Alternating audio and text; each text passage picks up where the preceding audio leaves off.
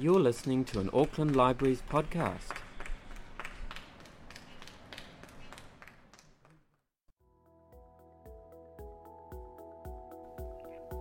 The very first national elections in New Zealand occurred in 1853, when there were only 5,849 registered voters.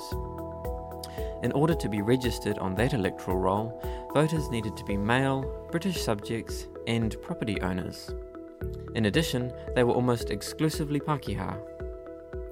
Over time, the franchise was extended to Māori and women. Today, the current electoral roll numbers more than 3 million people. In this series, we feature presentations which cover a broad range of stories from Aotearoa New Zealand's evolving systems of governance, going all the way back to 1853.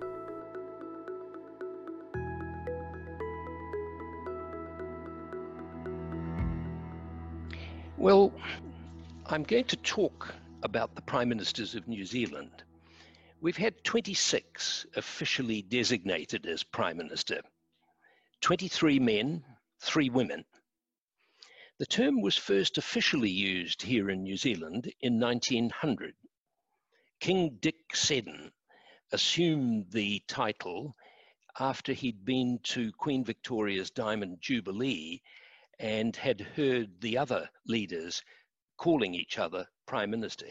He thought it sounded a step up on Premier, which was his official title. A few years later, in 1902, the Colonial Conference in London decided that henceforth the term Prime Minister would be used to describe the heads of all the colonial governments in the then British Empire. Why are Prime Ministers important? Interestingly, there's no statute that actually outlines their function. Instead, conventions have developed over the years. Prime Ministers manage the government's business, they speak for the whole of the ministry, they chair the cabinet, they allocate portfolios to ministers, and they can fire or demote them. But in the case of the Labour Party, they can only appoint ministers who have been chosen by the successful Labour team of MPs, known as the Labour Caucus. Prime Ministers are closely involved in questions of foreign policy, of course, and defence. And by custom here in New Zealand, they appoint the Chief Justice. In England, they choose the Regius Professors at Oxford and Cambridge, and the Archbishop of Canterbury, who heads the Church of England, but they don't have those roles here. How does one become Prime Minister? In earliest times in Britain, the sovereign chose whom to commission to form a ministry. But we're a relatively new country. Here, there has always needed to be a consensus within the governing party over who has the numbers to fill the top job. The election of the Labour Party's leaders in recent years has on a few occasions involved input from affiliated unions and registered party members as well. But under Labour, these add-ons are not involved if there's need for a new leader within 3 months of election day.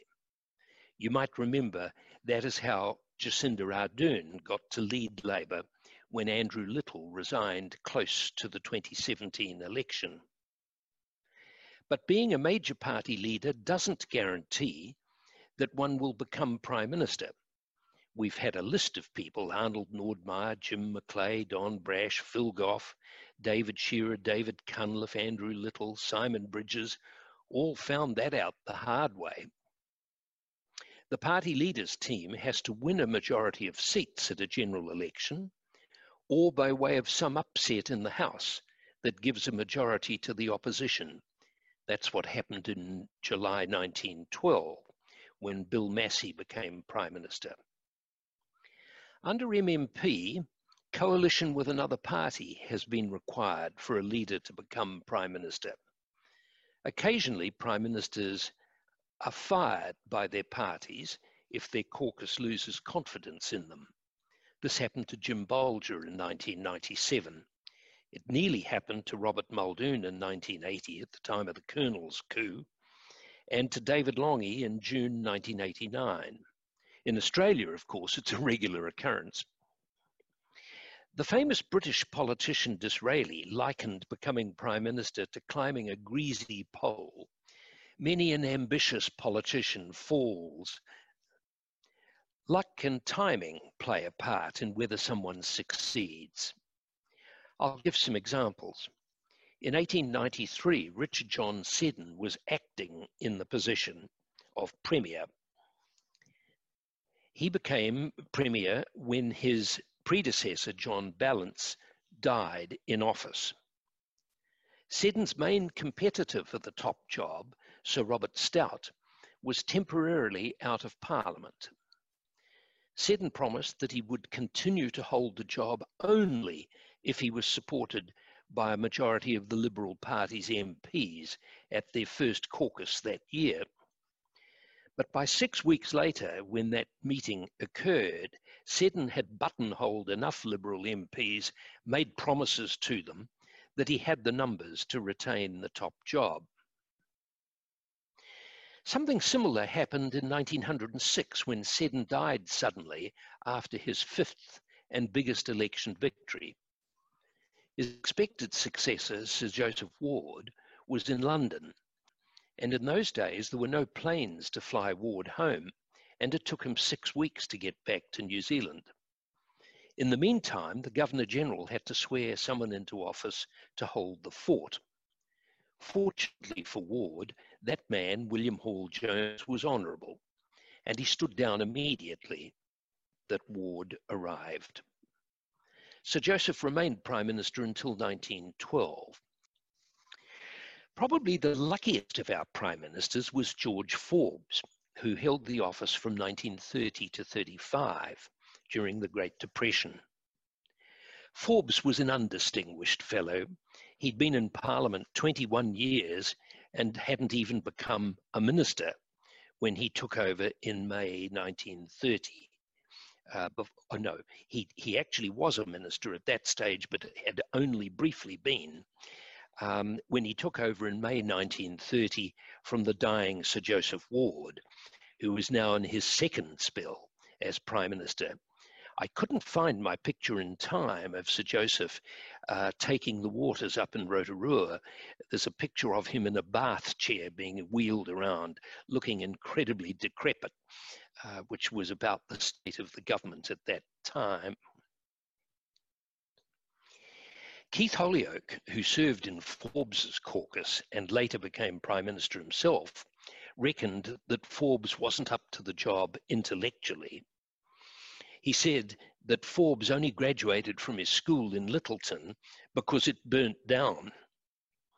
And in his History of New Zealand, Michael King says that Forbes once bamboozled his cabinet colleagues by declaring, quite incorrectly, that 2/3 of something was more than 3/4. Forbes's Deputy Prime Minister 1931-5 was Gordon Coates from the other coalition party, Reform. He declared in 1935, after working with Forbes for 4.5 years, that his boss's abilities were, quote, absolutely nil, unquote. So while some skills and knowledge are usually needed to become Prime Minister, the rare one makes it with neither. Jacinda Ardern benefited from luck too. If Andrew Little hadn't delayed his resignation as Labour's leader until within 3 months of the 2017 election, Jacinda would have had to go through the time-consuming process of a ballot amongst affiliated unions and party members. There was no guarantee that she would have won a majority. At that time, she was an unknown quantity. Timing can work to somebody's disadvantage too. Keith Holyoake became leader of the National Party in August 1957, a few weeks before an election was due. But the Prime Minister he was replacing, Sid Holland, was suffering signs of dementia and refused to step down for another month until he was almost physically bundled out of office by his colleagues. Holyoake was left with little time to prepare for the election. He lost it to Labour's Walter Nash before winning office back again in 1960. Elections are a time for judgment by the voters on a Prime Minister's record over the previous 3 years, or an assessment of the potential of an opposition. How does history judge Prime Ministers? Sometimes someone who seems full of promise can turn out to be a big disappointment. This happened with Gordon Coates, who was Prime Minister 1925 to 28. Look at that splendid photo of him in court dress. He's off to Buckingham Palace in 1926. Coates was a military hero. He'd won 2 military crosses in World War I. Tall, handsome, a fine horseman, many years younger than most of the other ministers in Bill Massey's ministry. He was the obvious successor when Massey died in May 1925. A huge razzle-dazzle election campaign was staged for Coates in the election that year. Slogans abounded. "Coates off with Coates," read a huge election banner on which husky men rolled up their sleeves. Coates won the only really impressive victory enjoyed by the Reform Party during its 16 years in office. But Coates's problem was that he was a bit of a softy. He couldn't bring himself to fire Massey's tired old cabinet, and he fumbled several trade issues. He soon looked like nothing more than a nice face presiding over a collection of tired and incompetent ministers at a time when the economy was facing a serious downturn. At the 1928 election, Coates lost half of the Reform Party's seats, and he was voted down in Parliament on a no-confidence motion by the old Liberals, now called United, who combined their votes with Labour's against him. While he had many useful ministerial years left to him, Coates never again became Prime Minister. There's a lesson here. British Prime Minister Asquith once said, "A Prime Minister must be a good butcher."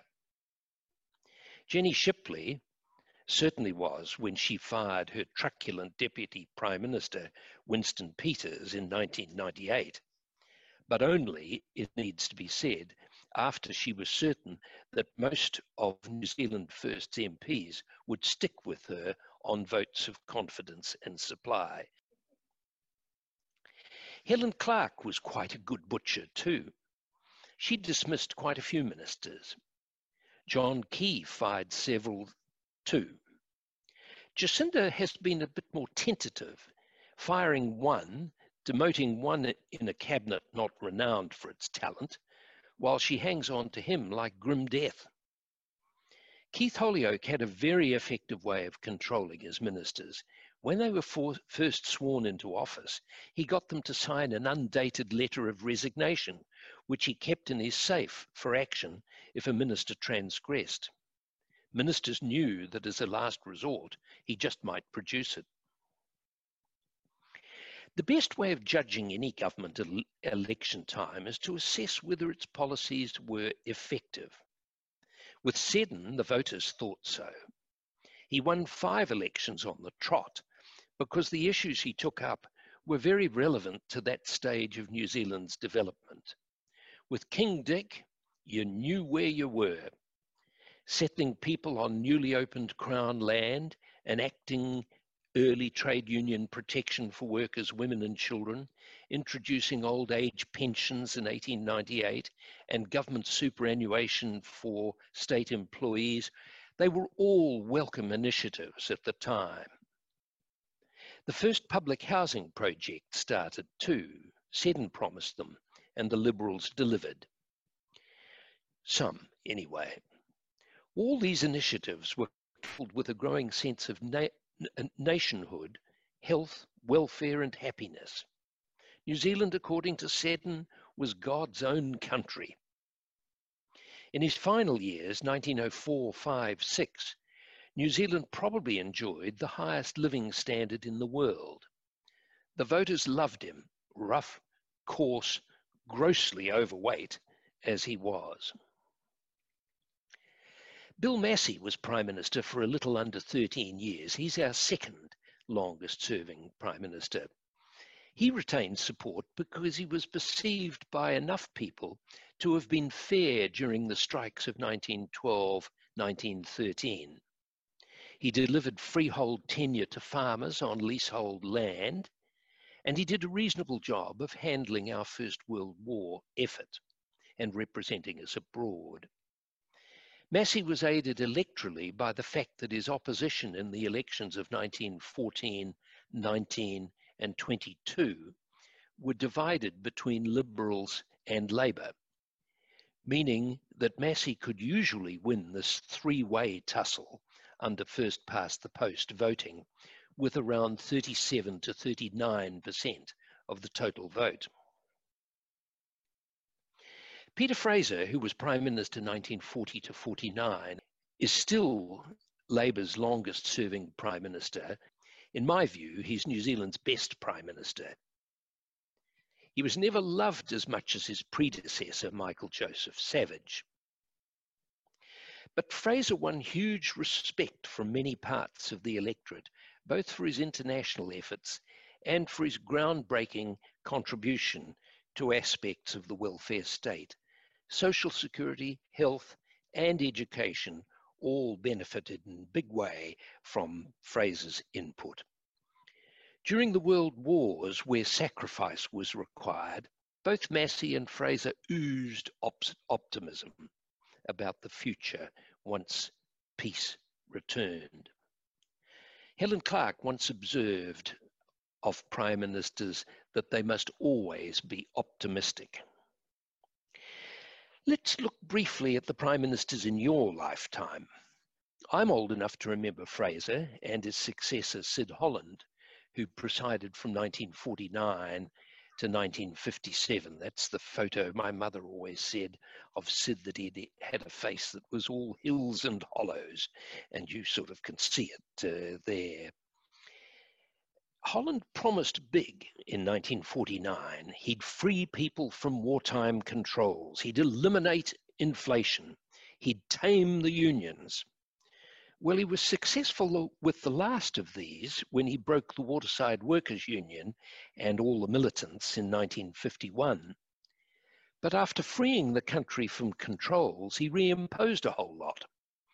And neither he nor any of his successors until the 1980s really tackled the cause of inflation that for more than 30 years exceeded the levels amongst those in our trading partners. The cause was excessive government spending. Inflation turned out to be the biggest single factor slowing economic growth during Keith Holyoake's years at the top in the 1960s. It caused us to slide gently down the world's prosperity rankings. No longer were we first, we slid down to 15, 17, 18.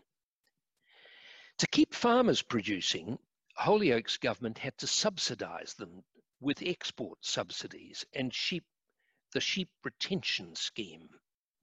Norman Kirk once called this the family benefit for sheep. But the more that farmers responded to subsidies, the more they took their eyes off the market and lost any incentive to respond to changing patterns amongst consumers. They were being paid anyway. Remember those scenes in 1985 when front-end loaders shoveled sides of frozen lamb that were clogging our cool stores into Canterbury trenches and buried them because British and French consumers no longer wanted to buy large sides of lamb that our farmers were being subsidised to produce. In a country like ours that is so dependent on exports, a prime minister always has to keep an eye on the marketplace and take advice from economists. Prime ministers must always respond nimbly to changing world demands. But there was nothing nimble about Robert Muldoon. He was both Prime Minister and Minister of Finance for 9 years, 8.5 years. He controlled everything and was inclined to think that he knew everything. More than anyone, Robert Muldoon precipitated the radical changes that took place after 1984. There then comes a string of prime ministers. You'll know them. I do them in order: David Lange, Geoffrey Palmer, Mike Moore, Jim Bolger, Jenny Shipley, Helen Clark, John Key, Bill English. They all had to respond to the consequences flowing from the near collapse of the economy in 1984. To varying degrees, they were successful. Lange and his Minister of Finance presided over a rapid freeing up of the economy and the reining in of expenditure between 1984 and 1988. Lange was essential to that first phase. He enthusiastically endorsed what was being done, and he helped to sell the reforms. But in his second term, he got cold feet. He became a passenger for 18 months before he was in effect edged out of office, forced out of office, I think you could say. Any assessment of Lange as Prime Minister will always have to contend with that sudden urge to change horses and his increasing ill health and his chaotic love life. Jim Bolger rounded off that first phase of reform with the assistance of Ruth Richardson. Bolger helped bed in the changes. He added several of his own, and funnily enough kept quiet about his loss of faith in the free market horse that he rode until many years after he'd left office. By the mid-1990s, the New Zealand economy was booming once more. And for more than a decade, 1991 to 2002, our economy performed better than the OECD average. Inflation came under control, interest rates subsided, unemployment dropped to very low levels, productivity improved for a little while, and this helped wages to rise. Helen Clark was lucky with her inheritance. She became Labour's most effective leader since Peter Fraser. She partly reactivated the state and with KiwiSaver introduced a carefully tailored response to the challenge of improving people's personal savings, sorry. That's an interesting slip. The voters responded to these ministries by tolerating a national-led government for 9 years in the 90s, then 9 years of Labour, 1990 to 2008, and 9 more years of a national-led government under John Key and Bill English. While there was plenty of rhetoric, interestingly, none of them showed much appetite to roll back the basic reforms of the 1980s and the early 90s. But these days, there isn't much willingness in either party to aim for higher growth rates if any part of the status quo looks as though it could be adversely affected. A complacent Holyoake-style mood rules once more in this country. Nobody will tackle intergenerational welfare. The number of beneficiaries rose rapidly after the 1972 Royal Commission into Social Security. An underclass where an increasing number refused to work or to retrain for available jobs was allowed to grow. And only Bill English, in a complex way, seemed willing to try to tailor the welfare system to reducing the underclass. Well before COVID-19 came along, New Zealand's standard of living compared with other countries was sliding once more. Wages haven't been keeping up with Australia's for more than 2 decades, and productivity levels within business are sluggish. COVID-19 has almost certainly widened that gap. And so to the election facing us on the 19th of September. On the basis of statements today, I see few signs that either Prime Minister Jacinda Ardern or Todd Muller fully appreciates the serious economic position that this country is now in, let alone possesses any credible way forward except more debt and continuing mediocrity. Constantly trying to spend one's way out of social problems hasn't worked over the last 40 years, and it's not going to work in the 2020s. The thrust of Dick Seddon, Mickey Savage, Peter Fraser, Norman Kirk, David Lange, Jim Bolger seems to have stalled as parties flatly refuse to come to grips with the causes of poverty, homelessness, educational underachievement, crime, drugs, gangs, and uneven healthcare delivery. My message to you is this: keep hoping for a miracle on election day, but don't be surprised when it fails to materialise.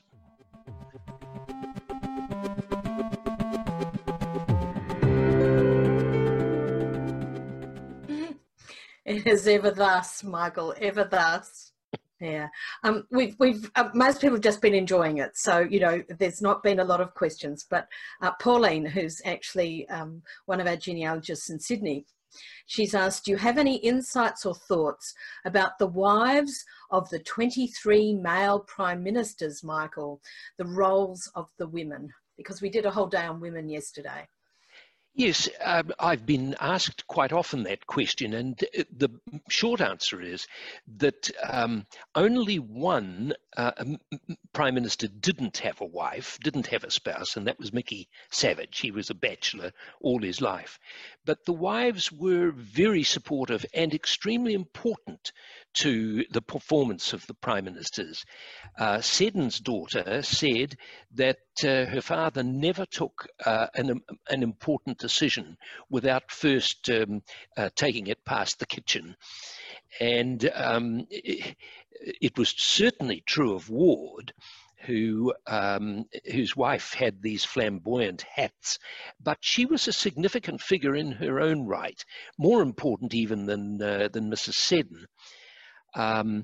It was certainly true of Bill Massey's wife.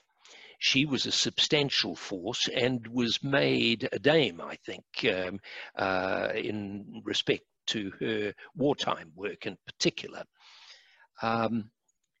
George Forbes, I'm not sure.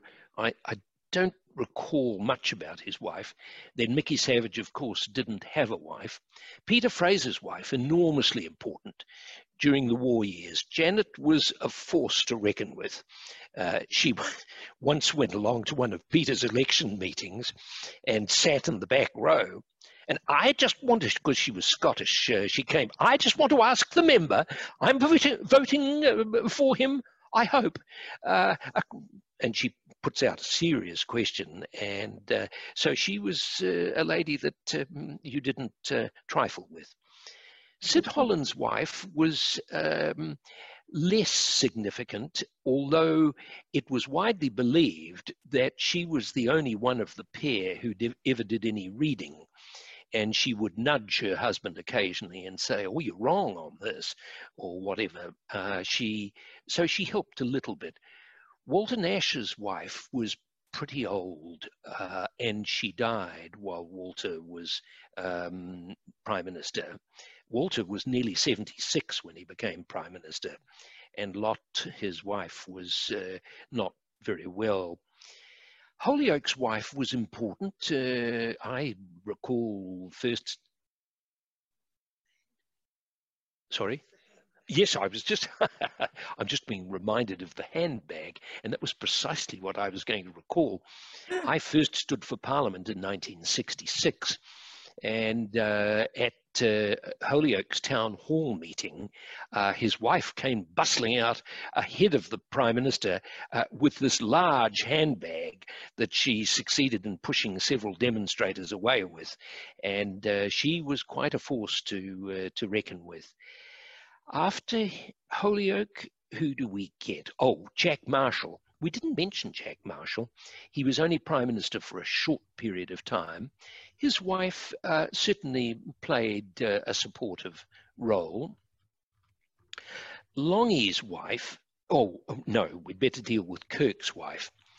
Kirk, Dame Ruth Kirk, sadly didn't enjoy a great relationship with her husband. And there are various stories around in print from people who witnessed flying crockery and various other aids to marital harmony. And so there were problems in the Kirk front. Glenn Rolling, Bill Rolling's wife, was a very important support for Bill. He was only Prime Minister for about 15 months in 1974-5. Muldoon's wife, Thea, Dame Thea, as she eventually became, a significant force too. Then Longy, he leaves his wife really effectively, not officially until after he ceases to be Prime Minister, but he was clearly having an affair quite some time before that. Jim Bolger's wife was very significant. And Bolger, interestingly, made a comment to me once. He said, you know, it's very difficult to get people to trust you if your life, your personal life, is a lie. And I thought that was a very interesting comment. One of the interesting comments earlier was that, and I think that's the same Prime Minister because it's off my screen now, was very fluent in Maori. And so that was a very significant point in the 20s. I'm trying to think. Coates had some fluency in Maori. I think it was Coates that Philip. Yes. Was Philippa that mentioned it. Yes, he'd it was grown Coates, up in North Kaipara in Matakohi, and he had quite a substantial affair before he was married with a Maori woman, and I met their daughter on one occasion. In fact, she lived to the ripe old age of 103 and only died a few years ago. And I chatted to her, was quite interesting. And Coates was Minister of, they called it in the 20s, Native Affairs, and he was pretty good at talking with Maori and enjoying their companionship. Yeah. Back in the 19th century, of course, Sir George Grey, who was a premier, not a prime minister, Sir George Grey, premier 1877 to 79, spoke pretty good Maori too, and quite a few in the 19th century did. So hold on, I've got another question. So Randolph would just like us to clarify. So the PM's wife doesn't have a particular scope of political activity in her own right. I'm getting the impression that they're typically expected to serve in a supportive role for the individual male politician. Well, I mean, a good wife does that. A good partner does that. And I mean, it's true of the men who are supporting have supported the three women as prime ministers. Your partner, if it's a good relationship, will be supportive automatically, I think. It's a very time-consuming job too, and so if you want to see your partner, it's quite good to join the person and be with them and travel a bit with them. Now, I'm just thinking, I can't think of any politician whose partner actually had an active role within the political party, which would have then enabled them to have a more upfront role. I offhand can't think of one, but probably when we move on, I will remember somebody. That's usually the way it happens. Philip has just commented about Margaret Pope, and she's just written Margaret Pope, so maybe Margaret did have a political role. Is that what you're meaning, Philippa? Well, she was a speechwriter for David Longy after he became leader of the opposition, and then she came into his office, the first person appointed to his office, interestingly, and she gradually became his partner. And she's just written ? Influenced? Do you think he had an influence? Very considerable influence in the later stages. I mean, David's is a very sad case in a way, because that enormous enthusiasm and ability and infectious quality that he had, the enthusiasm at the beginning, fades as he gets sicker and sicker. And he had diabetes, his heart was causing problems. He then ended up with other medical difficulties as well. And in that increasingly enfeebled state, became reliant on his friend. Mm. Jo McCracken from the National Library is in the room. And she's commented that there's an article she's posted earlier about Janet Fraser. Janet Fraser became active in politics as the first secretary of the Wellington Women's branch of the New Zealand Labour Party. Yes. And it's from an article that Hilary, and if I go up the screen, Hilary Stace wrote. Yes. Yeah. Well, that's absolutely right. And Janet also was a Labour representative on the Wellington Hospital Board for a time. So she did have a bit of an independent career. Quite a few ministers did that. I mean, my wife, who is about to take over from me, had a longer political career than mine at the local level. So thank you for that, Michael. That was really fascinating, and such an easy voice to listen to as well.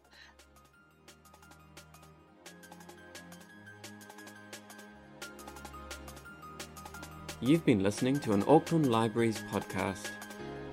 You can find further information on our page at SoundCloud or see the Auckland Libraries website.